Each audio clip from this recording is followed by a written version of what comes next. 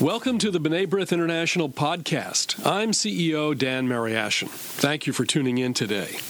And while you're settling in, be sure to visit our website, bnaibrith.org, like us on Facebook, and follow us on Twitter. The easiest way to get the latest episode is to subscribe on Apple Podcasts or Google Play on your smartphone.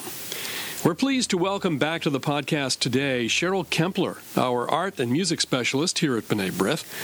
Cheryl is a wealth of knowledge on many subjects, and today we're going to tap into that by digging into some of the history of B'nai B'rith in Europe and the changes that occurred due to the world wars in the first half of the 20th century. Cheryl, welcome back to the program. Happy to be here. The end of October marks a couple of things for B'nai B'rith. It will begin the start of our 175th anniversary, and it will also be a time when we gather in Prague together with B'nai B'rith Europe to hold a very important leadership meeting. It will be B'nai B'rith Europe's triennial conference and B'nai B'rith's annual leadership forum. So we're going to be meeting in Prague, a city that has so much Jewish history. Put in context for us the history of B'nai B'rith and the history of Prague within it. In other words, when did we begin in Europe, and when did the Prague presence of B'nai B'rith come onto the scene? Well, as you know, in 1843, a group of men on the Lower East Side started B'nai B'rith here, and about 40 years later, in Germany, which is to be expected, the lodges were initiated on the continent, and they were immediately successful. They followed the same pattern and mission as B'nai B'rith here, but the members in Germany were a class above. They were an extremely elite group of men, and since here in the States, the lodges were formed to kind of tell new immigrants about social conventions, business practices. There was no such need there in Germany. These men had demonstrated philanthropic experience. They were prosperous. They were well educated, and they began the lodges in Berlin with a mission to disseminate and spread the lodges throughout both Europe and then Asia. Was there a strong connection? Of course, no phones, no satellites. What kind of connection did they have in the last quarter of the 19th century with B'nai B'rith in the United States? Well, you think it would have been impossible the way we act and respond to things, but in fact they did communicate via long letters, some of which had to be translated when they got here to the States.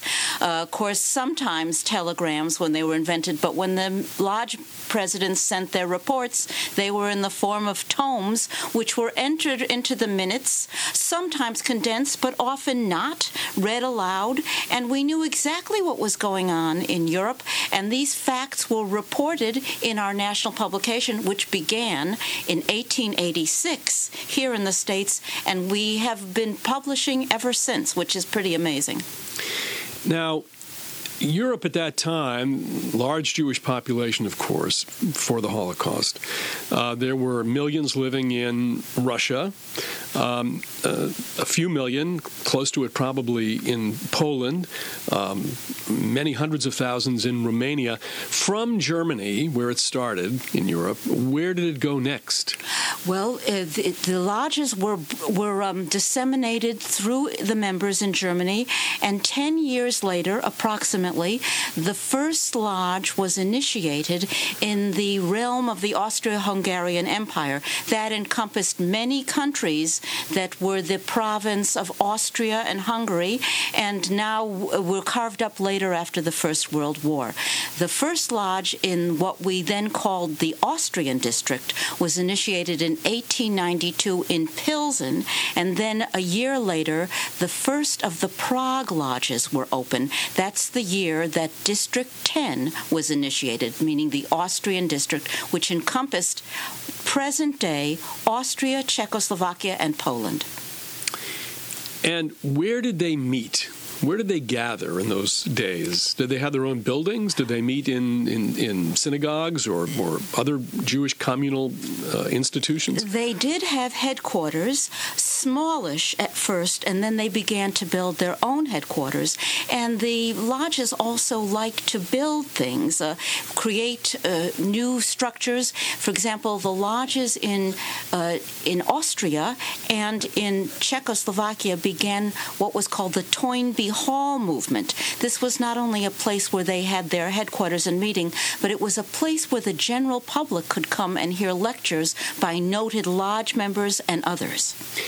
And compared to the programs of B'nai B'rith in the United States at that time, for example, and B'nai B'rith was growing very rapidly in the United States at that time, what kinds of programs, what kinds of activities did B'nai B'rith engage in so many years ago?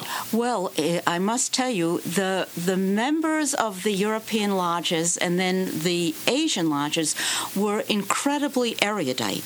They were not only interested in philanthropic programs, including, of course, education, which was their main focal points, creating new schools and up-to-date schools, but they themselves were interested in medicine, psychology, the arts, sciences, and that is very much reflected in their own publications. As we had a national publication here, they each had their own newsletters. And you can see not only the articles, which cover everything from the music of Schubert to new advances in medicine and mathematics, but also Jewish topics, very erudite and rarefied Jewish topics as well. So these men had to be not only prosperous, medicine, they were doctors, they were lawyers, architects, professors, businessmen, but they had to have some real demonstrated interest in the humanities as well. Was there also the mission of volunteerism that we had here? You know, not so much. That came later with the advent of new social work systems, both here in the States and in Europe. Hands-on did not come until after 1900, when there was a new philosophy of giving and philanthropy. World War I, a cataclysmic event for the entire world, but certainly for Europe, begins in 1914. And it goes 4 years. The United States entered somewhat later. What kind of impact did World War I have on B'nai B'rith at a time when, after the war, the map was redrawn all over Europe? Well, let's start with the war. When 1914 came on the scene, when the war was declared, B'nai B'rith here in the States realized that they had no real mechanism to extend a helping hand to people who were deeply suffering in Europe, so that they got together with other organizations and created, for example, the Joint Distribution Committee, which handled all of that, sending food and money to Europe. And the communication with the Central Powers lodges, that is Germany and Austria, that continued. The Austrians and the Germans sent incredible articles to B'nai B'rith. We have information about the hospital trains they set up and some real necessary projects, orphanages, which was the big thing there. You can imagine why they need orphanages, because not only was mortality rate high from sickness, but then the war came and many more people died. So there were thousands of parentless children. They had to create these things right away. But then in 1917, when we entered the war, communications stopped for that year that we were in the war. I guess both sides mutually decided that they would not be sending any reports on. Once the war was over, you probably know that in Germany and Austria, people were in dire need, and they, even our members who had been prosperous, needed loans. And the Americans stepped up to the plate and sent money to our members. Czechoslovakia, which was the new country carved out of the Habsburg Empire, it wasn't so bad had there. In fact, we have some amazing documents in our archives written by our vice president here. He was called the secretary at that time. He went to Europe and he wrote reports on the condition of the lodges in all of those countries. And he wrote back that Czechoslovakia was well ordered, financially solvent. Everything was good with them because the war didn't affect the territory so much. So it was the Czech members that reached out to the Germans and Austrians and sent them food and money, as did we. And also the Swiss lodges, they helped a lot of people in Austria as well, particularly the children. But this was, people don't realize that the 20s, it took years for people in Europe to get past the events of the war and get back to normal. Now, another new country that came about as a result of the war was Yugoslavia, and that was another place where we had a fairly broad presence of B'nai B'rith. How was it affected there? Well, Yugoslavia was part of District 11, the Orient District, and they had a very strong standing in Yugoslavia. Although, of course, at the end of 1918, the officers of District 11 wrote that this would be the end of philanthropic activities in Asia and Asia Minor because there was no more money in the coffers. But yet, despite the fact that the lodges didn't have as much money as they did before, they did amazing things in Yugoslavia and in other countries as well. They created new schools. They set up soup kitchens to help people. They had medical clinics. Whatever monies they had, and sometimes you don't know where that came from. This sometimes came from the American Lodge. They had programs. They helped people, refugees in particular. There were a lot of people scattered across Europe. They helped these people repatriate. If they were Jewish, they got a hand, even if they had been the enemy before. They literally helped them move back to their host countries. Now, in the interwar period, it seems, after 1918, there was this dislocation. But as we move into the 1930s, let's say to 1933, to the coming to power of Hitler and the Nazis in Germany, what was the state of B'nai B'rith in Germany itself? I understand that there were literally over 100 B'nai B'rith lodges in Germany alone, and elsewhere in the area that would soon fall under Nazi domination. Well, there were many, many lodges in Germany, and they certainly did miraculous jobs. But in Berlin and other cities for the first couple of years of the 20s, again, they were in bad shape. There's a remarkable article about the Berlin Lodge members being called into one central location by Dr. Beck, and he said to them, I want you to pledge that you will not commit suicide, because things were so dire that the suicide rate was rising all over Europe, and they had to do that. It took them many years to get back on their feet, but once they did, they still maintained their charities, their old age homes, their mental institutions, which was something that B'nai B'rith had, the nursing schools. They still continued to find monies for this. But once, of course, 1933, Hitler came to power, of course, he began to remove the Jews from their profession, to separate them from their professions. So again, the members needed help. And again, America stepped up to the plate, despite the fact that there was a depression here. Each member pledged an additional $1 in their dues that went directly to German relief. And it was sent to Dr. Beck through, I believe, the Joint Distribution Committee, so that it wouldn't go awry. He could use it for people to eat, which is what they really needed. Now, in Czechoslovakia, things were different because there was no Nazi presence there. It was just dormant. They continued to create new lodges. 100 was what stopped in Berlin, in Germany, but in Czechoslovakia, 6 or 7 more lodges were created through the 30s, and these people were particularly, the interest in the arts increased. They started what was called the Herder Society, which was an organization for young people who were interested in the arts. They had lectures and readings.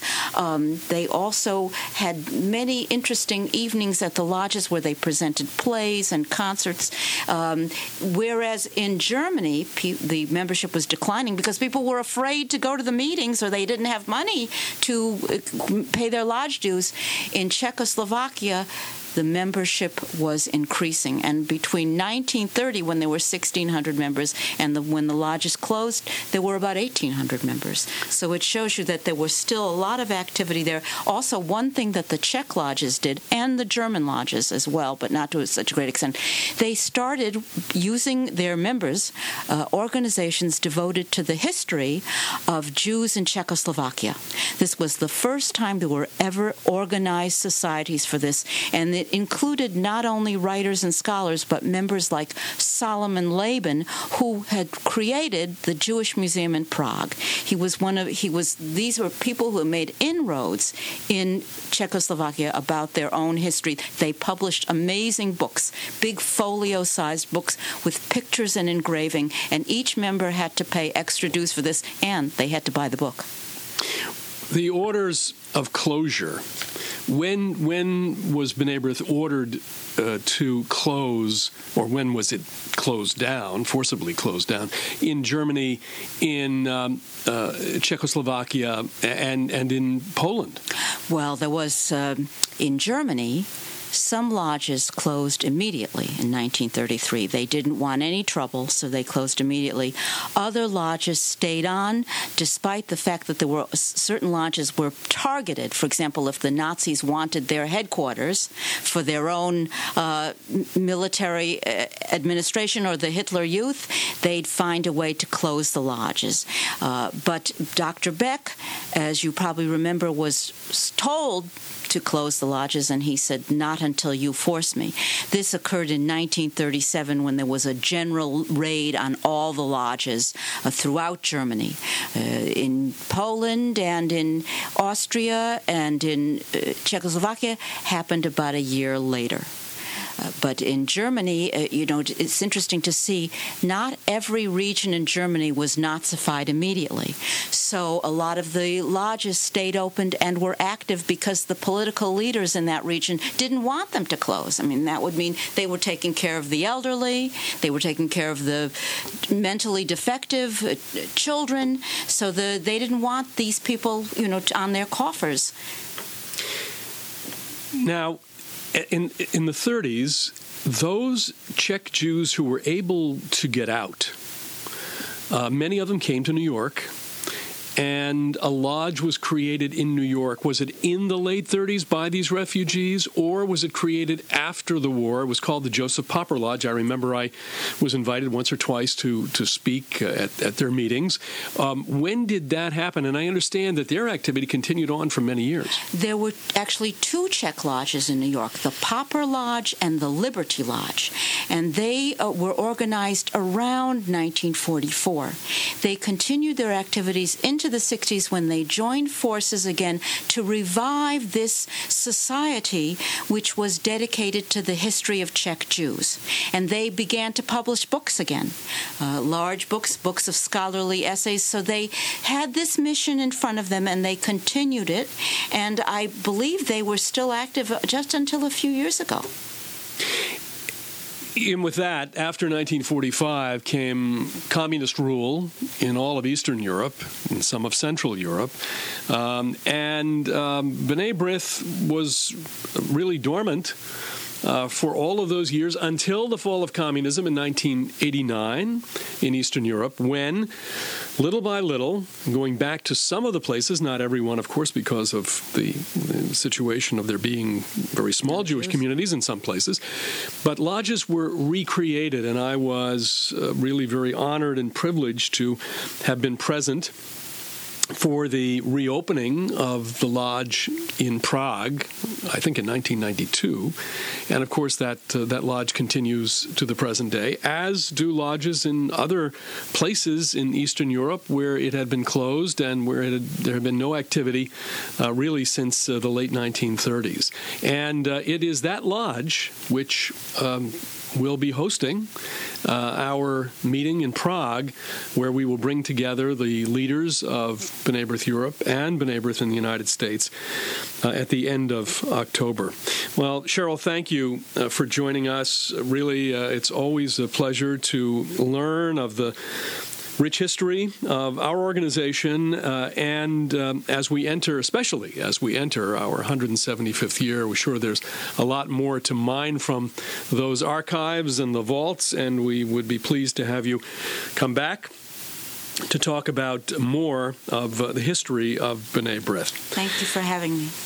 Well, thanks, everybody, for joining us again for the B'nai B'rith International podcast. Please visit our website, bnaibrith.org, like our Facebook page, follow us on Twitter, subscribe on your smartphone through the Apple Podcasts app for iPhone or through Google Play for Android. And lastly, be sure to tell a friend about it. For Cheryl Kempler, I'm Dan Mariaschin. We'll talk to you next time on the B'nai B'rith International podcast.